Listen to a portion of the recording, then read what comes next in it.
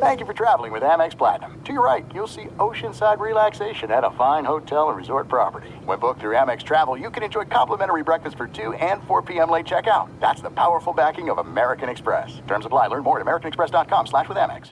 At Bet365, we don't do ordinary. We believe that every sport should be epic. Every home run, every hit, every inning, every play. From the moments that are legendary to the ones that fly under the radar. See for yourself when you sign up today and get $150 in bonus bets when you bet just $5. Whatever the sport, whatever the moment, it's never ordinary at Bet365. 21 plus only. Must be present in Ohio. If you or someone you know has a gambling problem and wants help, call 1-800-GAMBLER. Terms and conditions apply. This message comes from Viking, committed to exploring the world in comfort. Journey through the heart of Europe on an elegant Viking longship with thoughtful service, destination-focused dining, and cultural enrichment on board and on shore. And every Viking voyage is all-inclusive, with no children and no casinos. Discover more at Viking.com.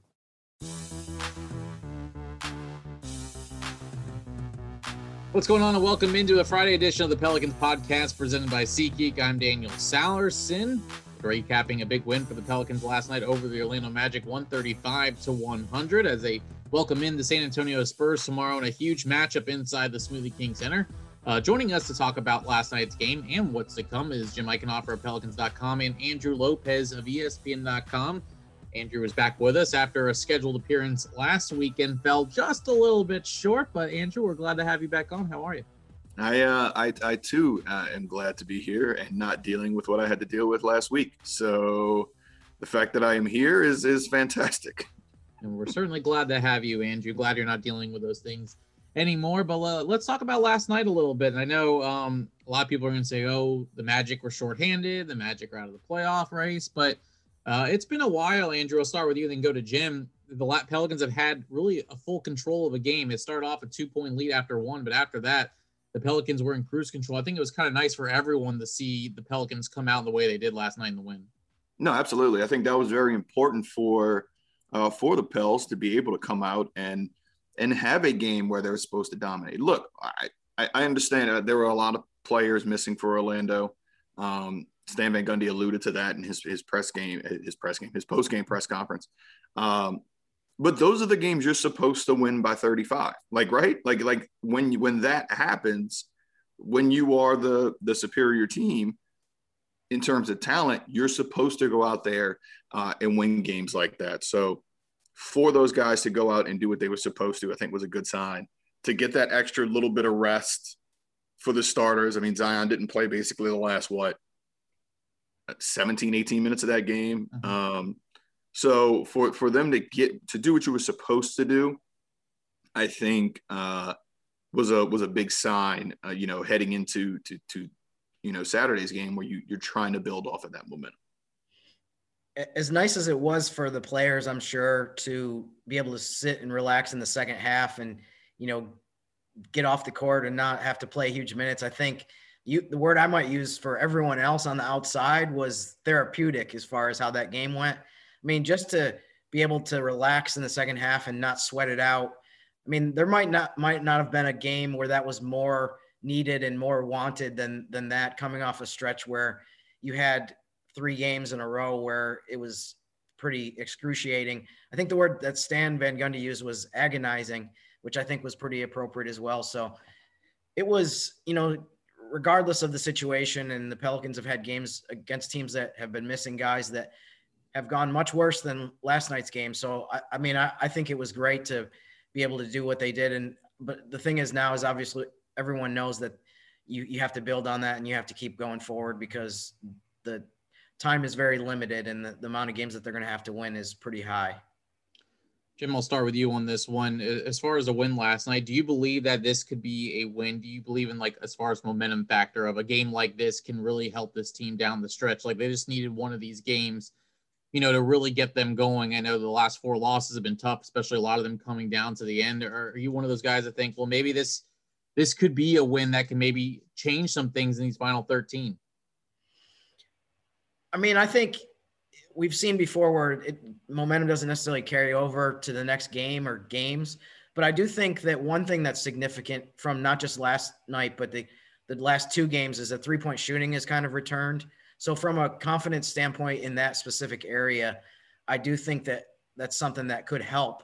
It just seemed like they were in such a rut where no one was making threes and no one was making outside shots. And it was almost contagious where it just built on itself, where, you know, the problem was getting worse and worse and snowballing. So hopefully that can go in the opposite direction, where now some of these guys are getting hot and the confidence across the board will improve. I mean, you would think that what's crazy is they shot so poorly in threes for a stretch of games. And yet if the ball bounces a different way, they win a bunch of those games. So, I mean, you would think that if the other parts of the game stay the same and you can shoot threes at a decent level, that maybe you will be able to get a bunch of wins and close the regular season strong and then have a chance to extend your season. Yeah, I think the biggest thing, I mean, as much as Pelicans fans have harped on him all season, it was good to see, Eric Bledsoe find his shot a little bit and find his confidence. I know his numbers since the All-Star break have not been very good, and I know there were some people out there who thought maybe, when he got benched on Tuesday night for Najee, that was going to be some sort of signal. But Stan talked about that after the game, saying, "Look, it was just I needed Najee's energy." By the time it was time to put him back in, he had sat for too long. So to see him go out there, hit his first 4 threes, go 5 of 7 was big. And we talked to him after the game about it, and I asked him, I was like, "Hey man, like these guys have your back no matter what, 100%. How much does that help you?" And he's like, "I'm not gonna lie, it does. Knowing that they're there for me." And we've talked to guys about that all year, whether it was Stan or BI or Lonzo. Whenever we ask them, about Bled's struggles, do you say anything to him? They're like, "Yo, he's our guy." Josh Hart had a really good quote about Eric Bledsoe once that I don't think I'm allowed to say on the podcast. So it just kind of goes to show you that these guys have his back. And I think, to Jim's point, if they're going to make a push right now, they have to start making outside shots. And for somebody like Eric Bledsoe, who has been sometimes ignored by other defenses, if he can go out there and hit 3, 4, 5 threes a game, that's an extra 9 to 12 points that maybe they weren't getting. That can go on and factor into the final scores. You make an interesting point. I feel like we would have a lot better feel for this if it was any other season besides this one, in terms of being around the guys and being around the team. But you do get a very concrete sense that Bledsoe is very well liked by his teammates and very respected. I'm sure part of that is just that he's been in the league for a long time and he's accomplished a lot and been on some good teams. But there's no doubt that the guys want to see him do well. Now, setting aside, how his performance has been and the criticism, there's no doubt that that's the case. I mean, you can tell that, and just from talking to different people that are actually around the team every day, they want to see him do well. So, I mean, that's him playing the way he has played in probably what you would say maybe 2 of the last 3 games has definitely been helpful. I know the game Sunday at New York didn't end with a win, but he had a really big stretch in the second half that unfortunately, if the last part of the regulation and the end of the game didn't happen, you would have looked back at that positively. So definitely a good sign. They need everybody to play well, especially in the starting lineup and the guys that are playing a lot of minutes. When we talk about Naji Marshall, you all mentioned him. I feel like for us, maybe it's pretty rare to see a two-way player like Naji have such a big impact on this team, on the rotation. You've seen him start some games. You've seen him play 35 minutes in games. Why is that the case for a team like the Pelicans, who are fighting for a playoff spot, but have obviously found someone in Naji Marshall? Andrew, what have you seen from him that makes him a rotation player every night, despite being a two-way player? It's first of all, let's go back to Tuesday when he played for Bled for so many long. It's his energy. He's coming in there and he's trying to earn himself a contract as a two-way guy. There's a couple of different options the Pels have, and they could convert him by the end of the year. They could go into negotiations after the season. He's trying to make sure he earns that full-time deal, and he's doing a heck of a job at doing that right now. you look at his defense, and he's a guy who really could probably guard, you know, in today's NBA 1 through 4 for most teams, depending on what fours you're throwing out there. Like you go back and look at the Brooklyn game the other night. I know Kyrie made some tough shots, but Naji was right there. He had his hand. I mean, some of those are just, I think Stan pointed out yesterday, some of those are just shots that Kyrie's going to hit. It doesn't matter whose hand is in his face, right? But he was staying with Kyrie for most of that, and then had the ability to then go guard Jeff Green, who was actually playing the 5 for them at some points in that game. He brings a different sort of defensive versatility. He brings that energy. We're starting to see that he brings a little bit of playmaking as well. And it kind of goes to show you that when things were out of hand last night, and, you know, all the rotational players are on the bench, Naji's on the bench with them and not in the game. And that just kind of goes to show you that, you know, how highly they consider him right now, how big of a piece of the rotation he is. But we've seen some two-way guys in the past work their way up. Lou Dort comes to mind from what he was doing with Oklahoma City and earn contracts. And I think that's definitely what Naji has done right now, is earn a potential contract. We'll see how that plays out, you know, which way they decide to go with that. Yeah, I hope that he gains some kind of measure of satisfaction from having to not be on the court at the end of the game like that. It's definitely kind of a vote of confidence in an interesting kind of way that, you know, he's not out there. I agree with, I mean, Andrew listed a bunch of different things. I think the energy and the defense is definitely huge. He's also, to me, an example of how chemistry is important in basketball, in terms of he's been able to fill the gaps of different things that the team needs and be able to check a bunch of different boxes. The timing of Josh Hart getting injured, I think, has helped him get on the court as well, because he does some of the things that Josh Hart contributes. They're not exactly the same player, but I think Naji maybe is a little, especially offensively, is a little bit more of a guy that plays on the perimeter, and like Andrew said, does some of the playmaking. Is not a big. Josh Hart's more of a rebounder, hard-nosed, you know, in the paint kind of guy. But I do think that he's picked up a little bit of the slack that Josh Hart, from Josh Hart not being on the floor. And I think the thing I'm the most impressed with Naji just is that he's been able to, from night to night, just give you different things that you need that you might not be getting based on the composition of the roster and how they've had to basically improvise with the various guards that are out right now because of injuries. And you got to remember, he's done all this without a full training camp, without that many practice days, with having to go to the G League bubble and come back, and he's still been able to find his spot. So I think that's another been a big key for me, is the fact that he's done all this with all of this craziness going on this season and still found a way to kind of, you know, break through, you know, just because of injuries. Let's move forward to tomorrow night's game between the Pelicans and the Spurs. 13 games to go. Pelicans 3 games back of the Golden State Warriors, 3.5 back still of San Antonio. Obviously, tomorrow is big from a sense of winning the season series, earning that tiebreaker, and obviously gaining a game on San Antonio. Am I overstating the importance of this game as far as, I don't want to say make or break for the Pelicans, but can this be the make or break game for them just based on where they are trying to get these two teams, or trying to battle these two teams to get in? Andrew, I'll start with you. I'll say this. It definitely feels like break, for sure. If you lose this game, it definitely feels like it's going to be daunting to get back in. I think the only thing that maybe saves you is the fact, is the fact that you do still play Golden State 3 times. Although if they're also fighting to get in, I mean, who knows what Steph is going to try to do in those games. But if you lose this and you fall 4.5 back at San Antonio with 12 to play, I know it's been done before in Pels history in roughly that same amount of games back, same amount of games played to go, but it feels really daunting. And to the make point, at least you're then You're within 2.5 of the Spurs.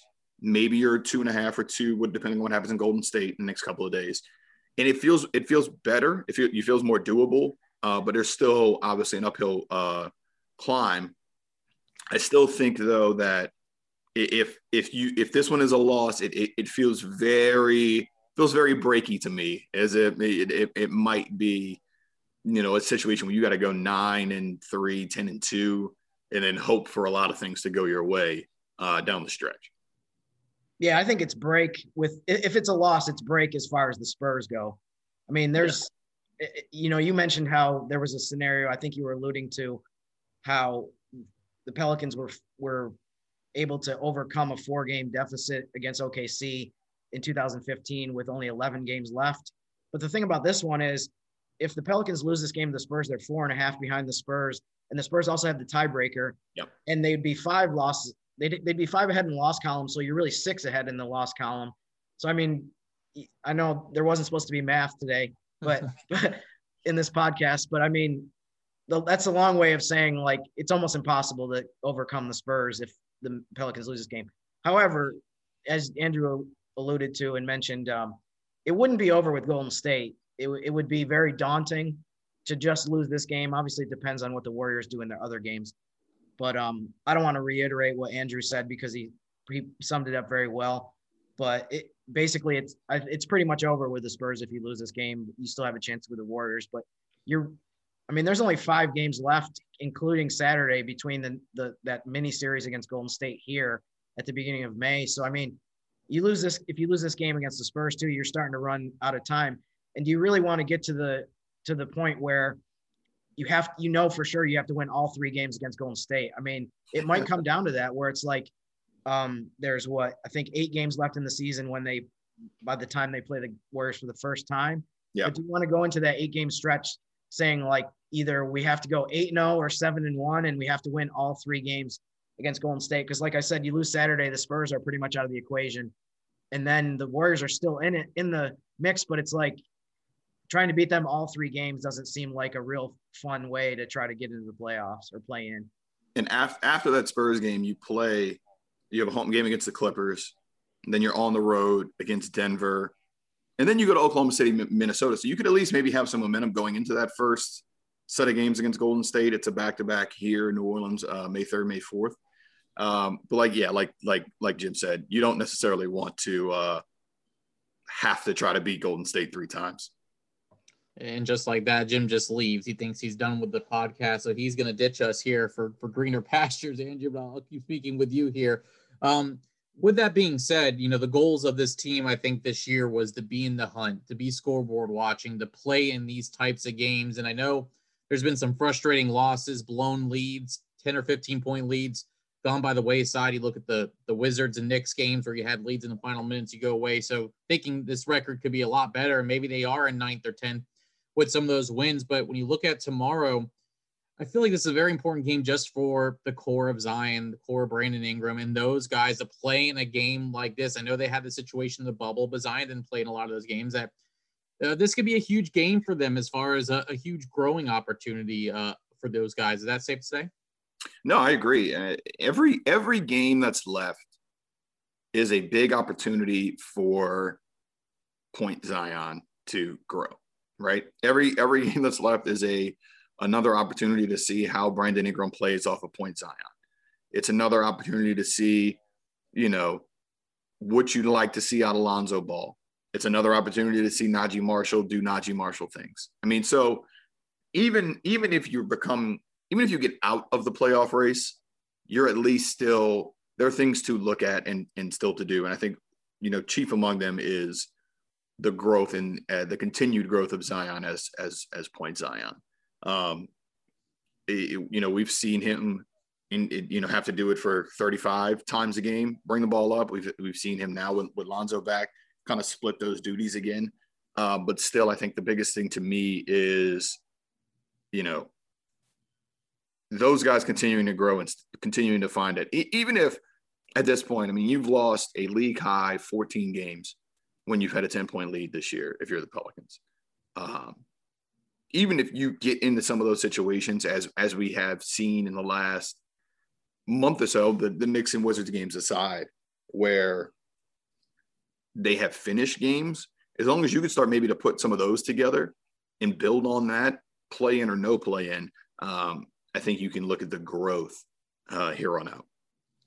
Before I let you go, let's talk about this Spurs team that obviously has been in a little bit of a rut. They've had some good wins, but also some bad losses. Obviously, the loss of LaMarcus Aldridge, him retiring, but also going to Brooklyn before that. But they still have some key young guys that are playing really well. What do you see from the Spurs as far as them still, being one of those teams that could be tough to beat come to play-in, or even a game like tomorrow night against the Pelicans? So the funny thing about the Spurs this year has been they've kind of had what felt like multiple iterations of their team.